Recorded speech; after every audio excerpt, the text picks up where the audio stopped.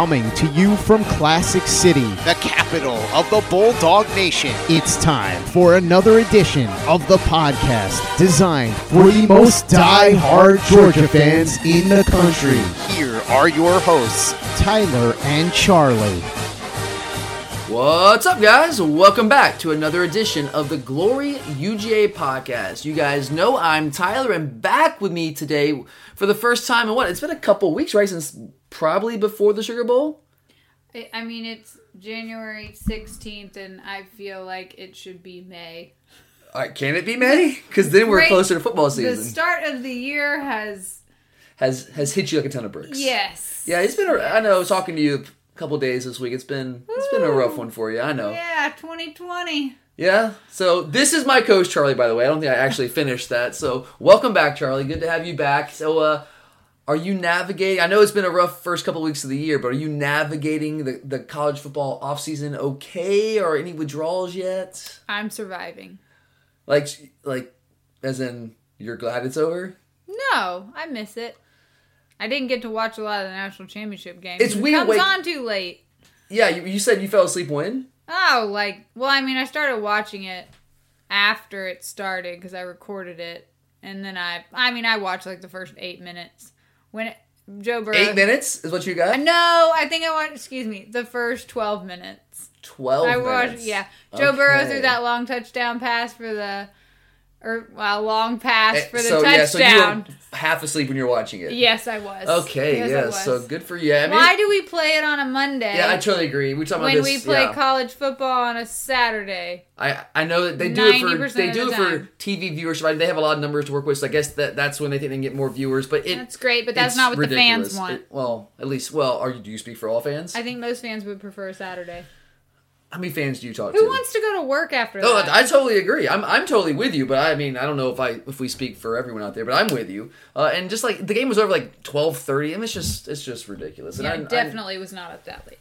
I know we're weird and we get up early, so I know maybe we're just the strange ones, but I don't know. It's kind of weird getting up on Saturdays like college football, isn't it? Yeah. It's weird. Now, I know you love it, but you also get exhausted traveling to and from all these games, so I know that's a little bit of a relief for you. Yes, I do.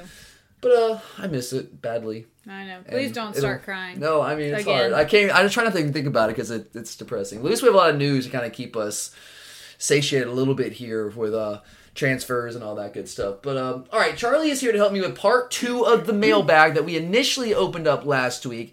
I do apologize to all you guys for taking us another week or so to get all the other questions that were sent in, but there was so much focus on the Jamie Newman transfer that we just felt like we needed to cover that as timely as we could earlier this week. So I know some of the news that we're going to cover on today's show, like the Zach Evans situation and the Kelee Ringo and Darnell Washington commitments, that news is over a week old. I understand that. But we had to make a choice on what to cover first, and we went with Newman since that's where all the buzz was.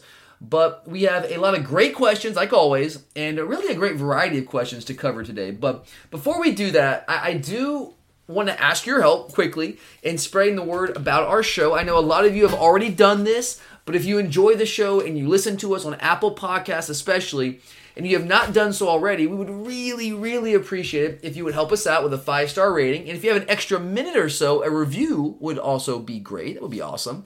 Though you guys don't understand, like those ratings and reviews, they really do help us as we're trying to grow the show, because what happens is potential new listeners, they read those things and they actually do more often than not pay attention to the ratings and reviews and all that stuff when they're considering whether or not to give our show a shot. We've had a 5-star rating almost since the beginning of the show years and years ago, but we kind of randomly got a few 1-star reviews that came in last week that dropped us to a 4.5 rating, which is not the biggest deal in the world. But when you see that, I was kind of like, okay. I'm definitely not saying we are the best show ever by any stretch of imagination. I know that's not true. But I feel confident saying that at the very least, we aren't a 1-star show. But anyway, whatever. To each their own. If you do enjoy the show, though, because I think there's some people out there that enjoy the show. If that's you and you're listening, I really do hope you enjoy the show, because that would just be sad if you listen to our show as some sort of exercise in masochism. But if you do enjoy the show, we would be sincerely grateful if you let us know that with a 5-star rating on Apple Podcasts. All right, and before we get to our questions, before I turn things over to Charlie, I do also quickly want to go ahead and tell you guys about our new friends at Omax. If you're living with chronic pain that's the worst. It really is. It's more than a feeling of discomfort. It can affect your entire life. Many of you out there probably have some type of pain that has prevented you from relaxing, sleeping, or stopped you from exercising. I know I have been there. Actually, I've been there pretty recently. And it's not fun, to say the least. Maybe it's been going on for a couple of weeks now. It hasn't improved with any of the treatments that you have traditionally tried. So enter Omax Health. If you're looking to get rid of any nagging muscle and joint pain immediately, and also while providing long-lasting recovery, that's the key, not just temporary relief, long-lasting recovery, then you need to try the natural breakthrough pain relief solution, CryoFreeze CBD Roll-On, developed by Omax Health. This is non-prescription, triple-action pain relief. It's a roll-on that's specially formulated to block pain receptors, reduce inflammation, and improve muscle and joint flexibility. And the best part of the whole thing is that it's 100% natural, CBD-powered remedy. It works its magic within 10 minutes of applications. I mean, relief can last up to 8 hours. And right now, Omax Health is offering all of our listeners here at the Glory UJ podcast 20% off a full bottle of CryoFreeze plus free shipping. This discount also applies towards any product site-wide. All you have to do is go to omaxhealth.com today and enter code OVERTIME. That's OMAX health.com and enter the code OVERTIME to get 20% off CryoFreeze and everything else site-wide. Okay, Charlie, with that out of the way, I'm going to go ahead and turn things over to you, and let's get into all these incredibly awesome questions. All right.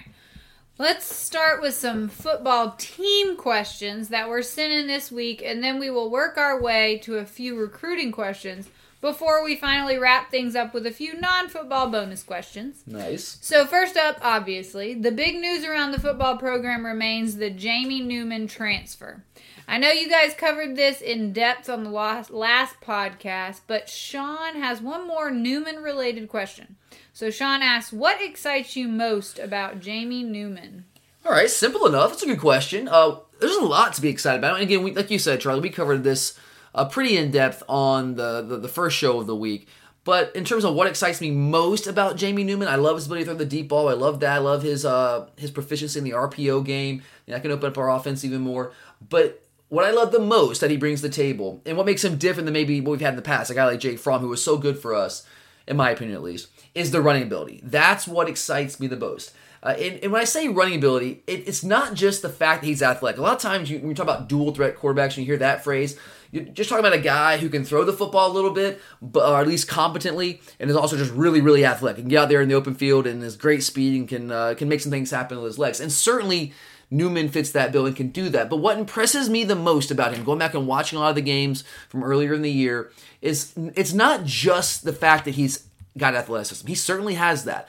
But to go with athleticism, he has true running back skills, in my opinion. He's a 6'4", 230-pound guy who can throw the football, but also has running back skills. And what I mean by that, beyond just the athleticism, is that he does things that the little nuances that running backs do. He does a great job showing patience, setting up blockers. He understands how to use leverage as a running back. He understands how to play off defensive leverage. He also understands how to press the line of scrimmage, which is a lot of skill. Is a skill that a lot of running backs themselves don't always showcase. Kenny McIntosh is a guy in the few carries we've seen from him this year or this past year that I saw that quite a bit from us. We saw it in the bowl game against Baylor, where you press line of scrimmage, you get defenders to commit to one direction, and then you do a little jump cut laterally, and you break the outside where they have kind of vacated. And I've seen Jamie Newman showcase that skill set quite often, quite consistently. I'm also excited about the fact that he covers the ball upon contact. A lot of times these athletic guys that can run the football really well, they fumble. They get hit and they fumble because they don't know really how to carry the football. But that's not the case with Jamie Newman.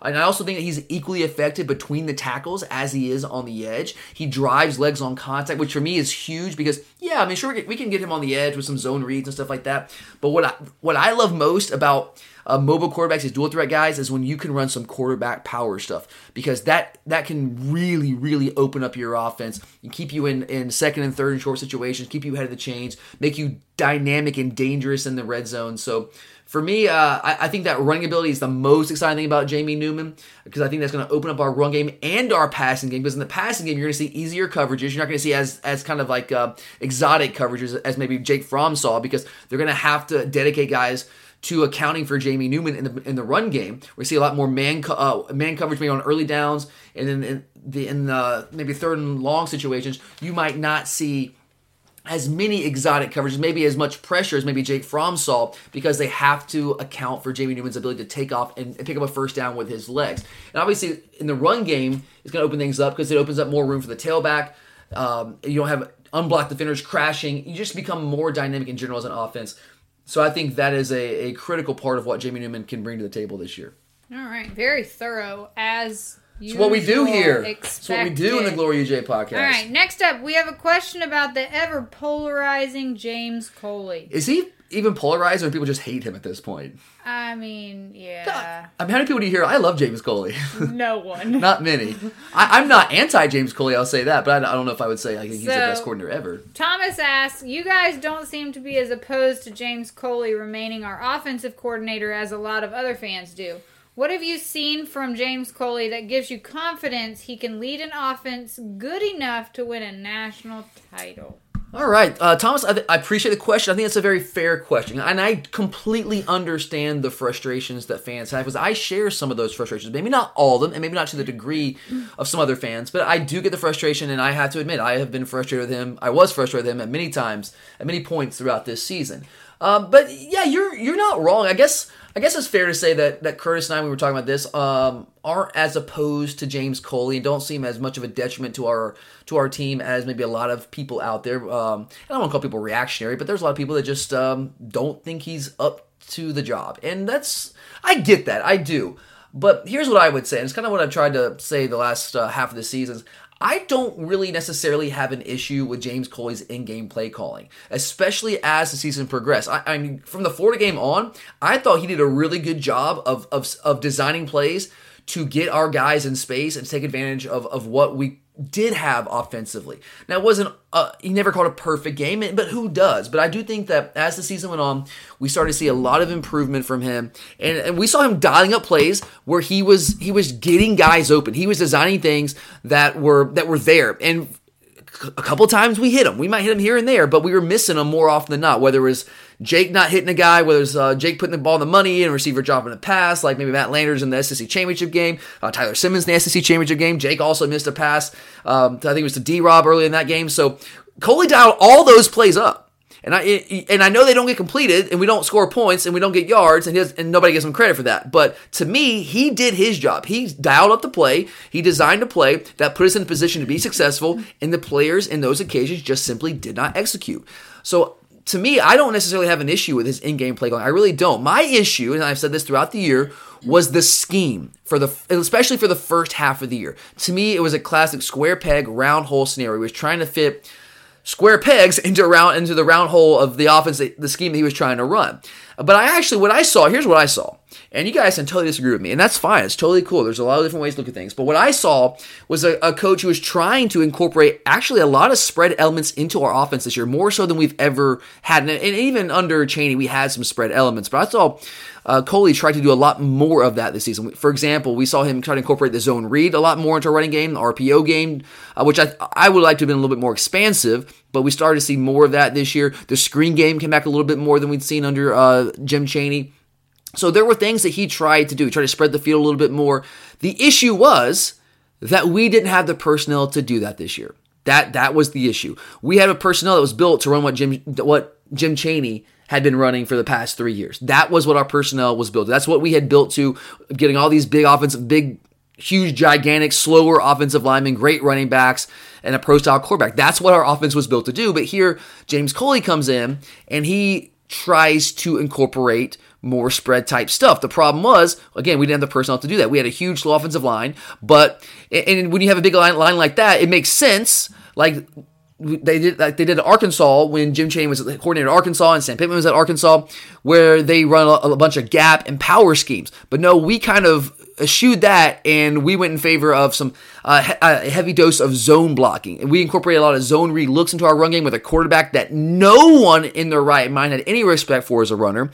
And the result was a lot of unblocked defenders in the backfield blowing up plays because they had no respect for the quarterback, and now we're in second and third and long consistently, and we don't have the receivers go out and consistently make plays and win those 50-50 balls, and when defenses are actually playing for the pass. And in the first half of the season, especially when we had Lawrence Cager, we've talked about how Jake Fromm Fromm's numbers, our offense was totally different when you have Lawrence Cager in there. But when he goes down with injuries in the first half of the middle of the season, we're still running routes against man coverage designed to throw 50-50 balls to wide receivers on the outside, and the wide receivers you have out there when you got some injuries are like 5'10" Tyler Simmons and Kearis Jackson. I'm not saying those guys are terrible receivers, although I know some people would say Simmons is, but they're not built to be guys like Riley Ridley and Javon Wims and Lawrence Cager. They're not going to go up and win 50-50 balls in the back shoulder throws. They're not going to do that. They're not going to be Jamar Chase and Jefferson at LSU. That's not what they do. But we were still trying to kind of fit them into that offense. And I think towards the end of the season, we started to realize, okay, those guys are not winning these battles. We're gonna have to change things up. So I would want to give Coley some credit there. I know nobody wants to give him any credit whatsoever, but I think if you're being intellectually honest, if you look at the last half of the season, last third of the season, really from Florida on, we really tried to change some things up. He was trying to do things that fit more the skill set of our players. Problem was, we just didn't have enough talent and experience out there. But to me, this was a situation where I kind of saw this year Coley wanting to start to transition our scheme to more spread principles, but he just didn't have the players to do that. So he's kind of caught in the middle there. What exactly do I do? And on top of that, he's kind of hamstrung by like a talent experience on the outside, which just made things so much more difficult than it had to be. Now with Jamie Newman coming in, I think we do have a lot of those pieces, or at least a lot more of those pieces to do the kind of things that Coley was trying to do last season. More so than we did last year. You got Jamie Newman. To me, he's a complete game changer when it comes to potentially transforming our offensive scheme. First, number one, the zone reads will be far more effective when defenses actually have to account for Newman as a runner. There's a novel concept, and that's one thing I can't understand. Again, you're right. I don't criticize Coley as much as a lot of people do, but I don't understand what he was thinking, honestly, incorporating so much zone read into our running scheme and having Jake Fromm do that. I can't for the life of me figure it out. I know he knows a lot more about football than I do, but I just can't figure that one out. And then it also, second and short, like when you have a quarterback that can run the football and open up the run game a little bit, second and short, when you get in those situations a little bit more consistently, you have more success on first down, that opens up the playbook a lot more, and you have a lot of things you can do, and you can just be overall more successful and more dynamic on offense. And then I'll also say this. You got to factor in this, guys. A lot of us still believe in Kirby Smart. I think most people still do. Right, Charlie? Are you still a Kirby Smart believer? Yeah, absolutely. 100%? All in? Sure? Okay, yeah. We'll go with that.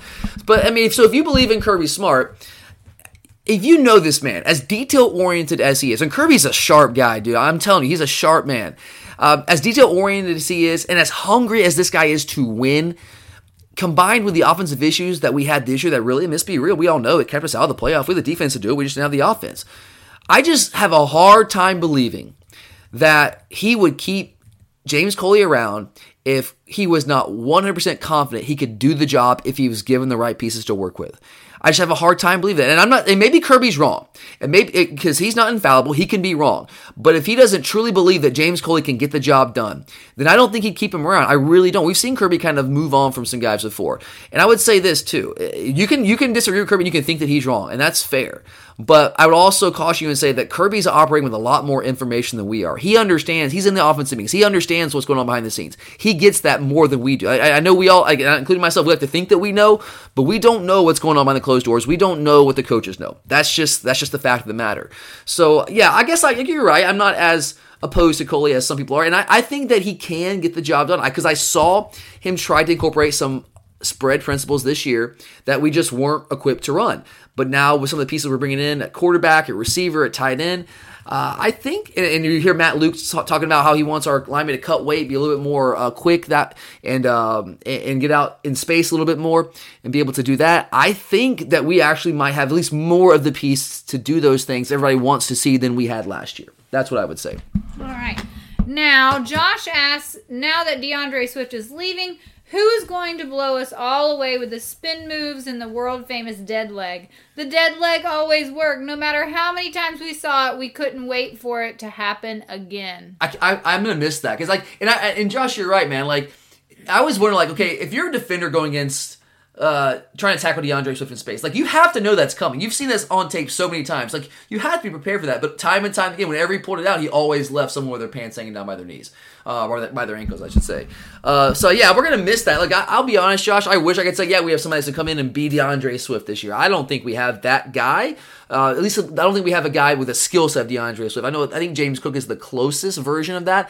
I think James Cook might be as fast, if not maybe a little faster, in the open field than DeAndre Swift, or close to it at least. But I don't think he has the lateral agility he doesn't have the dead leg move. He moves well laterally, but he does not have that open field wiggle that DeAndre Swift had. So I don't know if we have one guy that's going to replace that, but I will say I'm confident in the guys that we have, the group that we have. I think they all bring a certain skill set to the table. I think we can do some things in space with James Cook, and I think James Cook can run between the tackles if he's given the opportunity as well. I'm really excited to see how Zamir White looks, how Big Zeus looks this year coming back, another year removed from the ACL injury. I think we might see a different version of him, a better version, more explosive version of him. I'm really excited about Kenny McIntosh. I think this guy might not be a burner in the open field, but I think he does a lot of things that running backs need to do to be a really effective college player. I think speed is great. Don't be wrong. Home run speed is great. It's awesome. But there's so many more important things I think running backs need to be able to do, like press line and scrimmage, show vision, move laterally, jump cut, all that kind of stuff. And I think he does those things very, very well in the small sample size that we've seen from him. And I'm really excited about Kendall Milton coming in as well. He's a guy that I think has the body of maybe a slightly smaller version of Derrick Henry. Coming out of high school, and I think he's a guy that can certainly be a contributor for us offensively. And we're going to be able to mix and match and use packages in certain situations. So no, we don't have one guy who's going to throw out the dead leg, unfortunately, because that was awesome to watch. He was just amazing every single time. You're right, Josh, but I still think we have some guys that can get the job done for us. Okay. Next up, John Boy says, I'm hearing rumblings that Channing Tindall could be looking to enter the transfer portal. If correct, that's quite a fall from grace for him, isn't it? John Boy thought he'd be starting alongside Quay next year. Yeah, so this is one of those questions I was talking about at the beginning of the show where maybe a little late getting to, because Channing Tindall actually came out and did an interview within the past week saying that he's coming back for sure. And you're right, John Boy. I had mentioned Channing Tindall as a guy that I thought was a prime candidate to be a transfer type guy. But he said he's very happy here. He wants to keep competing. And, with Tay Crowder gone, there is a spot that's open up there. Now Channing Tindall, the reason I thought he might transfer, and I think that it's kind of what you were alluding to, John Boy, was that, he kind of fell the rotation this year. He was a guy that saw playing time ahead of Quay Walker as a true freshman. But as I always said, even going back to 2018, I thought Quay was more versatile and a better athlete. He just had further to go in terms of learning how to play the inside linebacker position, because he didn't do as much of that playing true inside linebacker in high school, at least not as much as Tindall did. So he was just a little closer to being ready to play from a mental standpoint as a true freshman than Walker was. But once Walker figured it out and the light went on, I thought he was more versatile, had more athleticism, and we kind of saw that play out this year. I still like Channing Tindall. I think Channing Tindall can be a really good player. We're just bringing in some really high-level talent in that position. You factor in Kobe Dean, Quay Walker, so we got Monty Rice around. So it's going to be tougher to find playing time. But I could potentially see a situation where we go with a four-man rotation, kind of like we did in 2017, and he works his way back into that rotation with Tay Crowder being gone. So I think he saw that. I think that's why he's going to be sticking around. I don't think he's going to be ahead of Quay or Nakobe, but I do think he can be in that rotation. All right. We still have an assistant coaching position open, and Pete wants to know, what names are you hearing for the last vacant coaching position, and what direction do you expect us to go in? Man, Pete, I wish I had more information for you, buddy. Kirby is keeping this one tight-lipped. There's not many people around Athens here that are saying much. There's a couple names I've heard that I'm sure a lot of you have probably heard too. I don't know how much there is to. I have a hard time actually believing some of the names or possibilities. And the two names I've heard really the most the past week or so, Todd Monken's name has been floating around for a while. If you're not familiar with Todd Monken, it's Todd Monken, not Jeff Monken. Two different guys. Jeff Monken is the option-based head coach at Army, so we're not bringing him in. Todd Monken has been in the NFL for a couple years, former offense coordinator at Oklahoma State, has some experience running some spread-type stuff, and is considered kind of a passing game, I don't want to say guru, but he's very well respected as a passing game coordinator. He's offense coordinator for the Tampa Bay Bucks for a year or so, and most recently this past year was the coordinator for the Cleveland Browns. And obviously he's out of a job now with the change at the head coaching spot in Cleveland.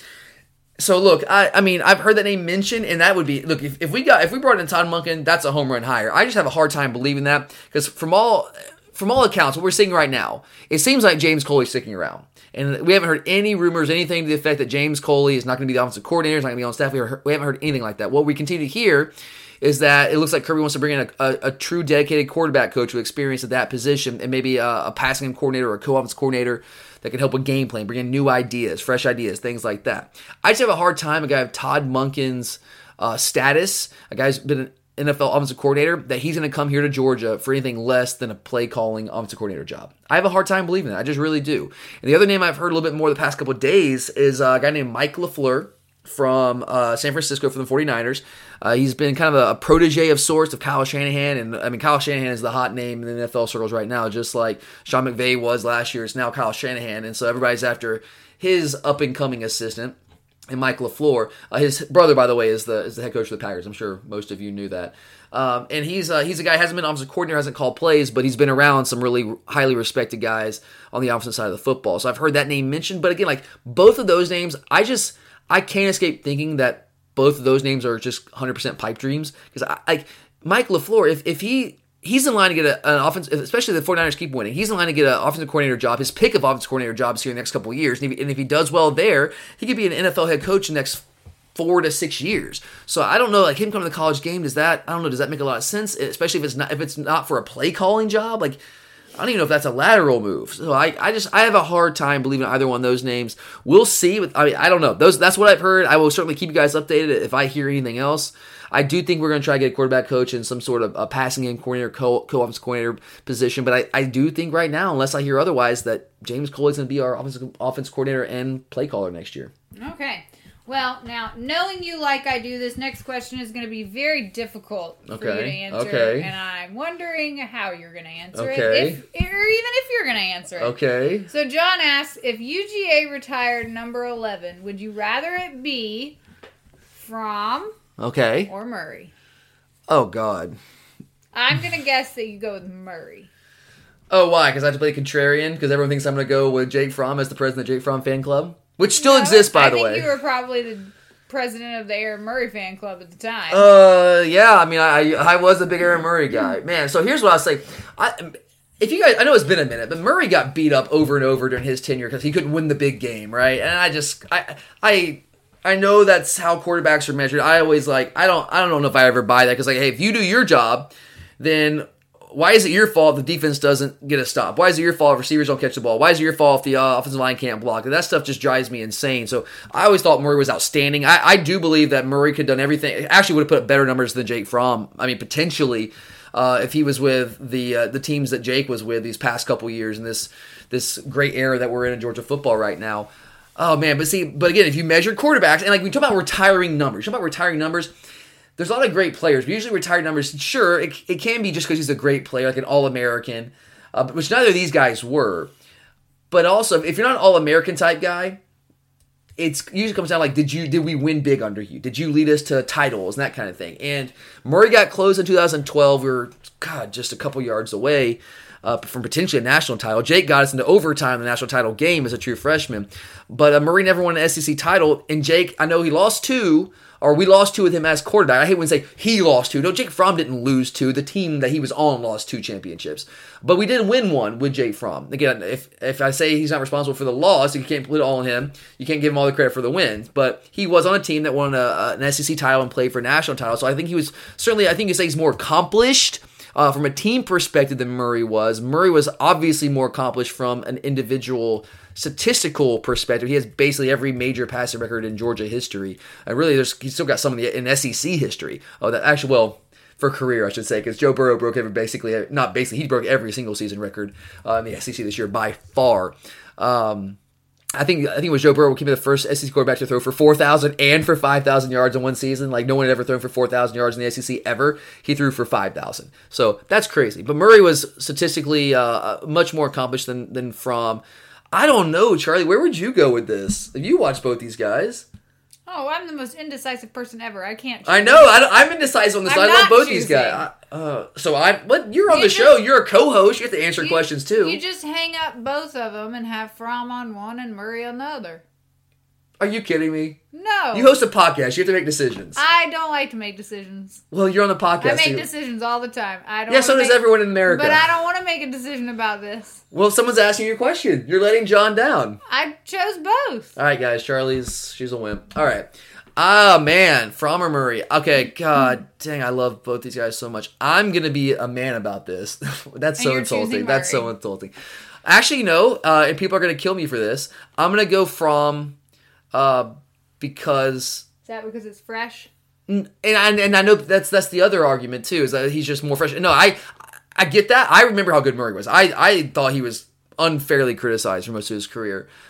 I'm going to go Fromm because even though he didn't put the numbers that Murray did, Murray also got more opportunities to put up those numbers. I think Fromm was actually more efficient, except for this year, than Murray was. Murray was really efficient, but Fromm was more efficient his first 2 years. And based on what he was asked to do, I think Fromm did as well as Murray did in many cases. And also, if you factor that in along with the fact that our team had more success, you're talking about retiring numbers, I think you have to factor in team success. Think about like Kawhi Leonard, right? I know you don't even know. Do you even know who Kawhi Leonard is? No. Have you heard the name Kawhi Leonard? No. Wow. Okay, so you do not care about the NBA, the larger sports world. No, I know you don't even know anything about professional sports at all. Right? Who's the quarterback for the New England Patriots? Oh, Tom Brady. Boom! So you know something. All right. Who's the quarterback for the Green Bay Packers? Green Bay? Green Bay. Well, it used to be, what's his name? But he doesn't play what is his anymore. name? There could be a lot of people. Well, I can't remember anything. Brett Favre? Yes, Favre, Favre? Yes. The Saints have Drew Brees. Oh, okay. Oh, that's Look, good. I know things. Are those the two players you know in the NFL? Who's the Atlanta Falcons quarterback? Matt Ryan. Oh, okay. All right. So I'll give you a little bit of credit there. All right. Okay, but Kawhi Leonard, for those of you out there, the what's it they're called? The Raptors. I believe the there I am. The Raptors. Look who can't remember Shut up. anything now. I remember. This has been a long day. The Toronto Raptors. I believe they're going to already have retired. I read something along those lines. And he's getting all this love. He was there for one season, but he's going to be remembered forever there, even though he's only there for 1 year, because he brought them a title. Now, Jake Fromm was not able to bring us or help us get a national title. He got very closer than Murray did, but we did get an SEC title, and you can't scoff at that. So I'm going to ever so hesitantly go with Jake. Although if you said Murray, I wouldn't argue with you. All right. Well, that's it for the team questions. So now we're going to move on to all of the recruiting questions. First up, Derek asks, what happened with Zach Evans? All we heard for weeks was that he was in the bag. Then, all of a sudden, we hear that the dogs are out of the race. What happened? It's hard to say without being behind the scenes and in the coach's office and knowing the situation personally, which I don't. I keep up with this as close as I possibly can, which I know a lot of you do. And the way I'm looking at this, I think there's, and this has been talked about a lot, but we're probably never going to really know because Kirby is not ever going to talk about this publicly, and very few people will. We might hear one side, might hear Zach Evans' side, but who knows if that's completely true. I don't know. We'll see. I think there's two ways potentially to look at this, two options here. I think option one, which is what most people think, it's kind of what I was leaning towards initially, and maybe I still am. But I think you have to factor in the state championship incident. Right before the state championship game in the team hotel, coach asks for the phone, won't get the phone back, so he's waiting on the family member to call, and then it escalates. And I've actually heard that it got kind of physical. I don't know what that means and how physical we're talking about, but I heard it was more than just cursing and strong words and yelling. So not good. And that's on top of it being suspended for the first couple games of the year for an incident with the same head coach. We talked about how you gotta. We talked about earlier in the year how you can't just completely denigrate this kid and just throw him under the bus without knowing the situation and knowing his background and that kind of thing. There could be so much context to this. So I caution everyone to not just sit here and say, oh yeah, Zach Evans is a bad kid. Maybe he is. I don't know. I don't even know if I believe in bad kids. I'm sure there are. I think there's kids that don't have a lot of leadership in their life and great role models and people in their corner and just don't have as much of a chance to be the kind of individual that other people might have. So I think you got to factor that in. But for whatever reason, he has this incident again, another incident with the same coach. And I know that, and what I've been told was that when we agreed to accept his commitment, we kind of laid out some conditions like, look, you got to do this, we need you to do this, we need you to do that. And he was doing a good job meeting those conditions. But this happened, and then potentially we backed off because I kind of put him on notice about no more incidents like this, especially public incidents.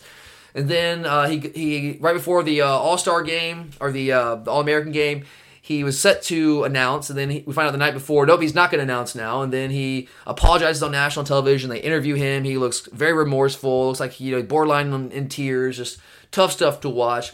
And so you see that, and you also think Kirby's talked about after the Sugar Bowl. He made no bones about it. He's trying to clean up the locker room, talked about the disease that we have here at the University of Georgia, trying to clean up things.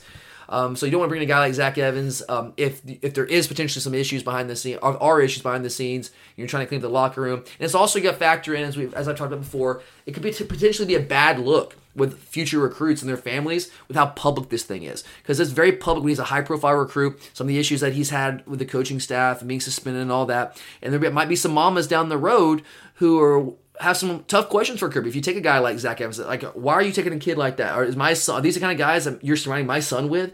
Can I trust you to put him in a good situation? Those are tough questions for coaches to have to answer, and you don't want to get that reputation if you're taking a bunch of guys that parents aren't comfortable with their children being around. So I think you have to think about all that. So that's option one, that we kind of said, okay, we're going to rip up your letter of intent. We're going to let you be a free agent more or less and go find somewhere else to land.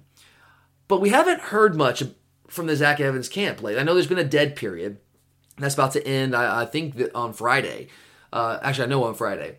So I don't know how true that is. Maybe that's how that went down, and certainly the public apology on national television, like, that can lend some credence to that option. But also there's another option here. He was trying to be an early enrollee, and he was late to that party. He had to actually miss a game late in his senior season to take the ACT on a Saturday.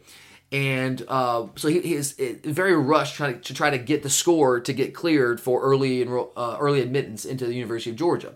And from what I understand, there's a possibility that we couldn't get him cleared for early admittance. Our admissions office wouldn't let him in that late date with the score, or maybe he didn't get the score he needed or whatever. And he was mad, upset about that, because he was set on being an early enrollee. And so when we wouldn't let him in early, he has to wait until the summer. Maybe he wanted to explore other options. He asked for his release, and so we released him from his letter of intent so he could do just that, look at other options, explore what was out there. So then he goes, he talks to other schools and discovers that, you know what, maybe they can't get him accepted either. And so maybe it's not just Georgia. Maybe it's not a Georgia thing. Maybe it's a him thing. And maybe that's why there's so little news around right now. And I know he can't take visits right now, but like, you always still hear stuff behind the scene, hear rumors and reports and all that kind of stuff. We haven't heard anything like that from a high-profile recruit like Zach Evans when there was so much news. Now it's kind of going like radio silent. So I think that's a potential that's a possibility as well. And if that's the case, I wouldn't completely close the door. I mean, he could potentially end up back here if that's what went down. It was more of a grades thing and getting admitted kind of thing. But, I mean, I think it's probably one of those two options. I'm not sure exactly which one is correct. Maybe it's a combination of both. I don't know. But right now, I'd say odds are he probably does not end up here in Athens. And that's okay. I love to have a guy his talent. But I also would say, like, I wouldn't 100% close the door. There's still, like, an ever so slight opening that he could potentially come back if it was indeed more of a grades thing. But I don't know. I guess we'll see how that plays out. Okay.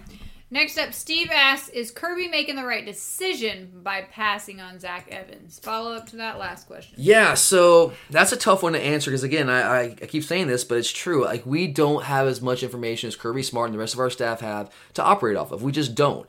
I would say from the outside looking in, I think, and I've said this before, I think a guy of his caliber, his talent, I think it's worth the risk potentially because, like, worst case scenario, we talk about that. Kirby Curtis and I were going over this, to me, it is kind of worth the risk to a degree, depending on like how high you think the risk is, like, and exactly what's going on with him. Because I don't know all the story. I mean, we don't know that. We think we know, but we don't know, right?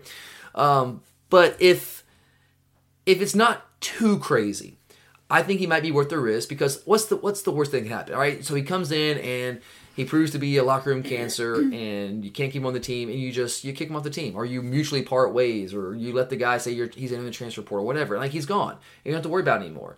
Sure, there might be some leftover repercussions from say to other teams and other coaches doing some negative recruiting, saying these are the kind of guys Georgia brings in. Do you really want to send your kid to a school that brings in guys like this, and you build that reputation? So I get that. But the talent, if you can make it work, if you get him around some positive male influences, which from all accounts he hasn't had much of in his life, if you get him around a guy like Jonas Jennings and Brian Gant and Kirby, and Dell McGee, I think maybe this guy could turn a corner. And I wish he had that chance. I really do. And wherever he ends up, I wish the absolute best for the kid. I don't wish ill for anybody. He needs to mature. I think that's pretty clear. And hopefully getting into a college program will help him do that. But I might take the risk. But again, Kirby is operating with a lot more information than I am, so it's hard for me to really criticize him too heavily there. Okay. Adam says he knows that you've said Caleb Williams is your guy for 2021. But with Brock Vandagriff, did I say that right? You said it right. Vandagriff. Yes. Get used to that name. We're going to get him. I can read. Probably, I'm guessing. But with Brock Predicting. Vandagriff having decommitted from OU, what would you do if you were Kirby and he wanted to commit to Georgia? Okay, yeah, so a great question, Adam, and you're right. I have said, I think it was the wish list show I did right before Christmas, that one of my wishes on my wish list was to get Caleb Williams for the 2021 cycle. And that was at the time, and I love Caleb Williams. I think he's an outstanding prospect. But the reason I went with him instead of Brock Vandagriff at that time was that Vandagriff, at that moment in time, was committed to Oklahoma. So I didn't see him as much of a lot of times when these quarterbacks commit, they commit early and they stay committed. So I didn't think, I thought we were kind of out of it. We recruited him for a while and he ends up going to Oklahoma. They won that battle, good for them. So I thought Caleb Williams was the best guy still out there on the market. So I was like, let's go get Caleb Williams. But now that Brock Vandagriff is available, this is a tough one. I think it's pretty clear these are the top two quarterbacks in next year's class. They're both top 10 overall prospects according to the 247 composite. Right now, Vandagriff is ranked as the number 2 prospect overall, so he's the higher rated quarterback, but we're splitting hairs there. There are some similarities between the two, but there's also some differences. When I said that I really wanted Caleb Williams, it's not that I definitively liked Caleb Williams better. I just, again, thought Vandagriff, he was committed, so I didn't think we had much of a chance there. But now that it's open, here's breaking down those two quarterbacks. Caleb Williams is a more dynamic athlete. I think that's pretty clear to me. And he's a very, very good passer. I just don't think he is quite as polished of a passer as Brock Vandagriff is. And on the flip side, while Vandagriff is not quite as athletic as Williams, I still think he can certainly move very well himself. I would kind of equate him to like a Joe Burrow-esque level athlete, a guy that can escape the pockets and make some things happen, extend the play, pick up a first down with his legs if he needs to. You can run a couple quarterback draws. You're trying to catch a team off guard like they did in the national title game against Clemson. He's that kind of athlete. You can run some zone read type stuff with him as well, but you're not going to design your entire offense around his ability to run the football. Whereas with Williams, you can probably do that more so.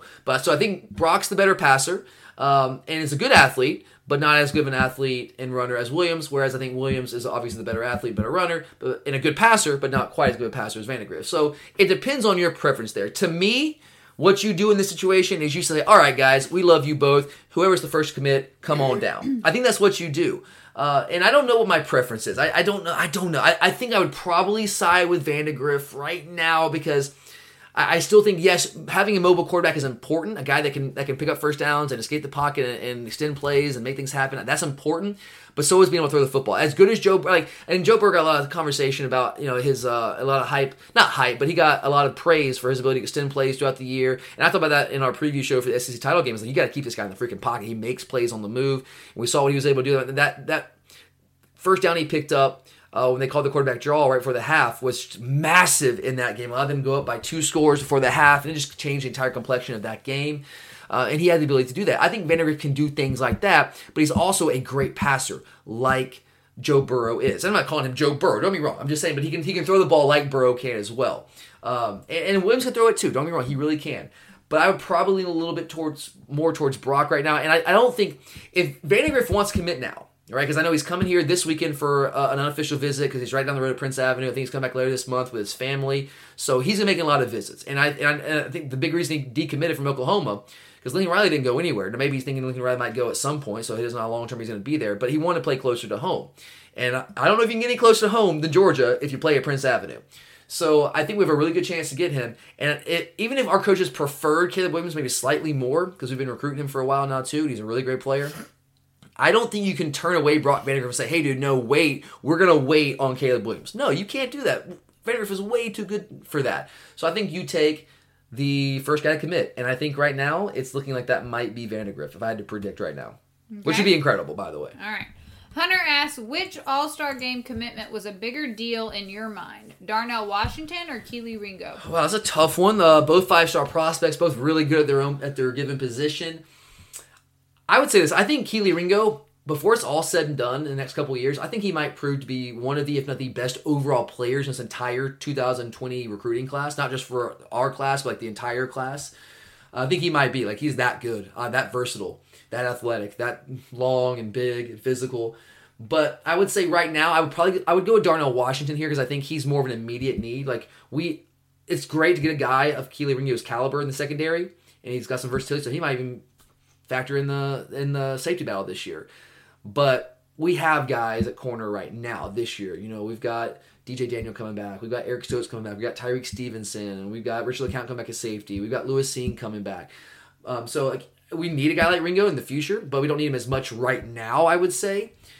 In Washington, we have no experience coming back at tight end, none at all. And I think, I guess we got Trey McKitty coming in as a grad transfer, which tells you how the coaches kind of feel about the tight end room right now without those guys. So I think Washington was a bigger need this year. So I guess I would go right now Washington. Although Ringo's going to be a great player, no doubt. Okay.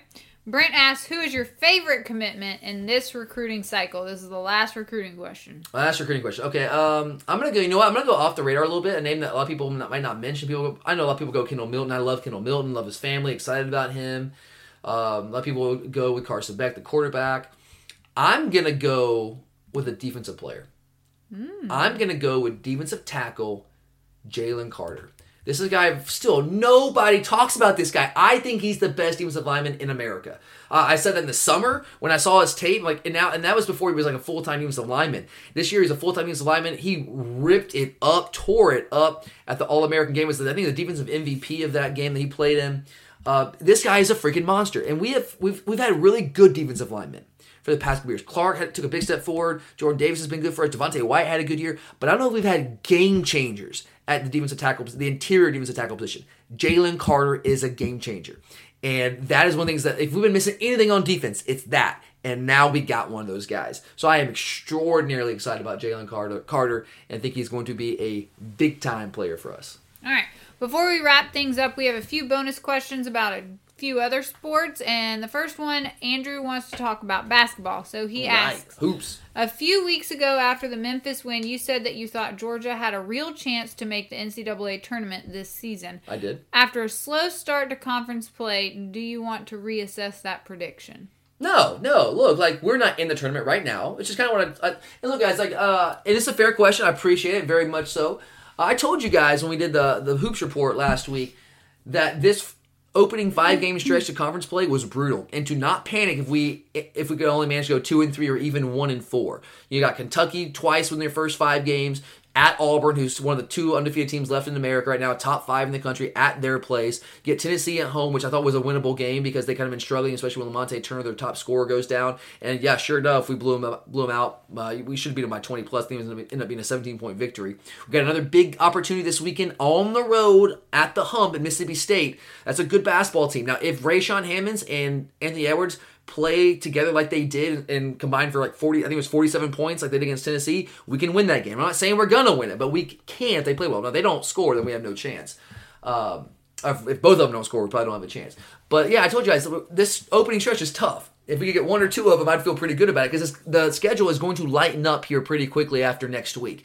And we're going to have some games that I think we can win. So I'm certainly not panicking. It's kind of what I expected. And we gave Kentucky a game. Like, we really did. We were winning. We were up in most of that game. We faded down the stretch and weren't able to close the deal. That's what happens with young players. But we're getting better. Auburn was a disaster on all fronts. It just was bad. And again, that happens on the road and that kind of environment. First time really in that kind of environment for a lot of these young players. And we'll get better from that. We'll learn from that. I will say this, though. For us to get the NCAA tournament, Anthony Edwards, as talented as he is, as gifted physically as this man is, he has got to figure out how to get his points, get his stuff within this offense. I think he settles too much. He settles for the threes a little too much. He's starting to do a better job against Tennessee of driving to the basket, trying to force them to foul him. He needs to just continue to do that. Go strong, get to the free throw line. And when that happens, when you're scoring inside, the threes are going to open up. And I know we have...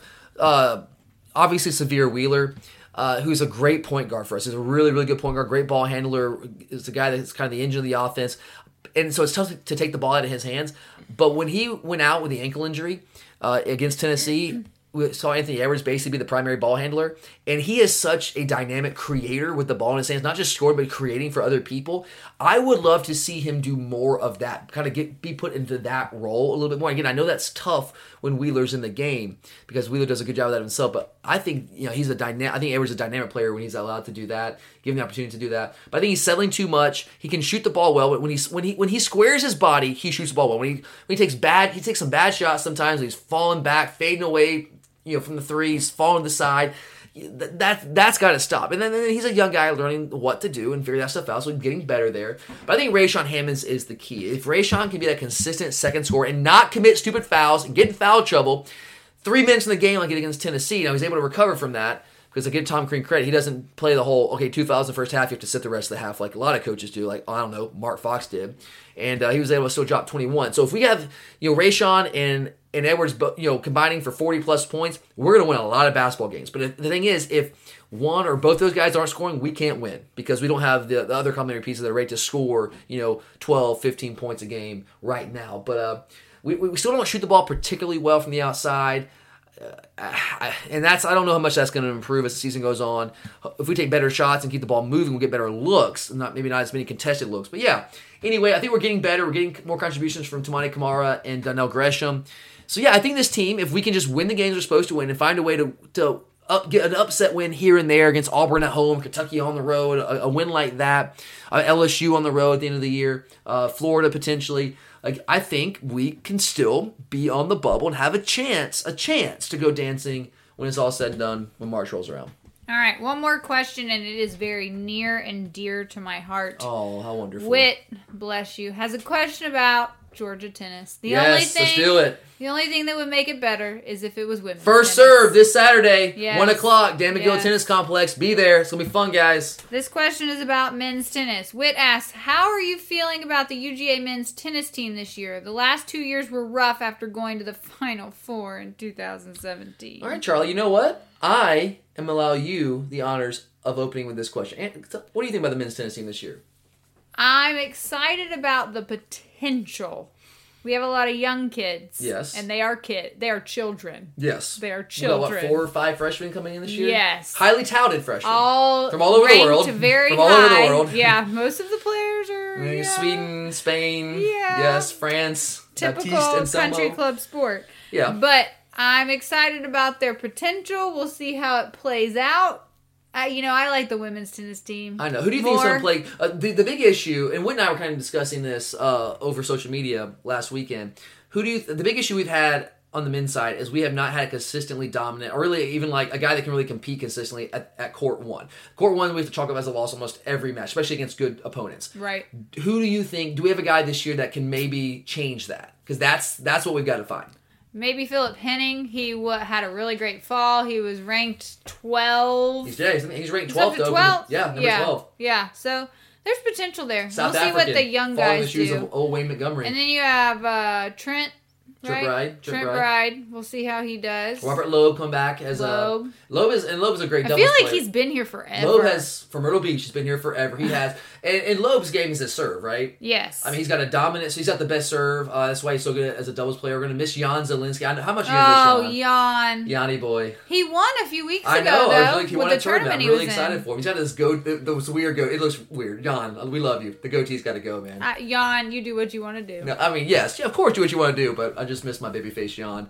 So yeah, I'm very excited about men's tennis. I do think, like you mentioned, Philip Henning is right now is probably going to be the odds-on favorite to be the court one player. We were at the Miami Invitational last weekend. He beat the guy Sisgard, who was the Big 12 Player of the Year for the National Championship, or co-Big 12 Player of the Year for Texas, who won the National Championship last year. He played court one most of the year for Texas, and Philip, as a true sophomore, beat him last week. So that's a really good sign. That's what I've been saying. Against players like that, players of the year that win national titles, we have not been competitive with those kind of players. And if Philip can start being competitive with those and win a couple of them, I like the depth on this team on the singles side of things.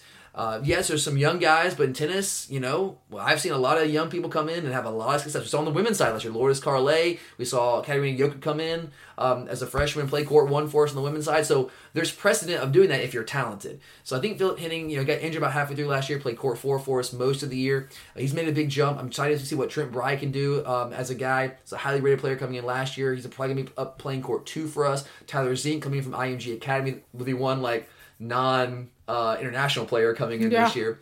And we got Baptiste and Selmo, Eric Gravilius. We got some good doubles players as well. So it'll be interesting to see the doubles pairs because last year it changed so much. It really did. And this year they've been playing together because a lot of them came in the fall. So they've been playing all fall, but even if you looked on Twitter and stuff, they were still changing them up Yeah. a good amount. We have Alex Diaz coming back as a good doubles player. Manny's one of Manny's kids.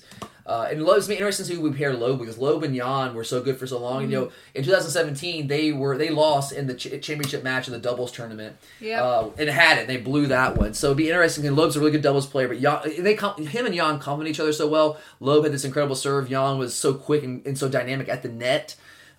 So Loeb still got the serve. Got to find somebody to match with him to complement that skill set with somebody that's really dangerous at the net like Jan was.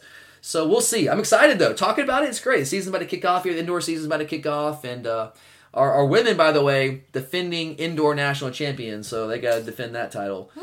It's gonna be fun. So first serve, you're in the Athens area. You're looking for something to do this weekend. Looking for the family. They're having an inter squad scrimmage, red versus black, kind of like a G-Day kind of thing. Plus, they're gonna have a free clinic for kids and adults too, if you're interested. And it's free. It's totally free. 100% Tennis free. matches are always free. Always free. Unless it's the NCAA tournament. Right. Which Free. Yeah. You can bring your own snacks. You can bring your own drinks.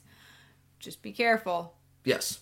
Be careful. I will say, last thing about the men's tennis team, I do think this 2 years since the Final Four, we dropped a face deal. Like we lost in the first round. We haven't hosted. I can't remember the last time we hadn't hosted a regional on the men's side of things. In the last 2 years, we haven't. We lost in the first round. Had to play at somebody else's place, the regional, which is crazy. I'm hoping that we at least get back to hosting a regional. Which basically means you need to be in the top 16, host a regional, and get back to where it's Stillwater this year is where the national title is going to be held, and get there. And I don't think we have a national championship. I don't think we're going to win the national title this year on the men's side. The women's, different story. But I think the men can be much better than we had been in the past. Kind of like the basketball team, we just grow and develop with some of these young players. So I would like to see some progress and moving in the right direction because I think the future is bright with these guys we're bringing in. I just want to see some progress this year. So, yeah, it should be fun. But all right, guys, that does it for us today here on the Glory UJ podcast. Thank you all for taking time out of your day to listen to us here. And again, if you get a chance, you've enjoyed the show, please just take a quick second to rate and review. Give us that 5-star review if you're so willing on Apple Podcasts. We greatly appreciate that. But for Charlie, I'm Tyler, and as always, go Dogs!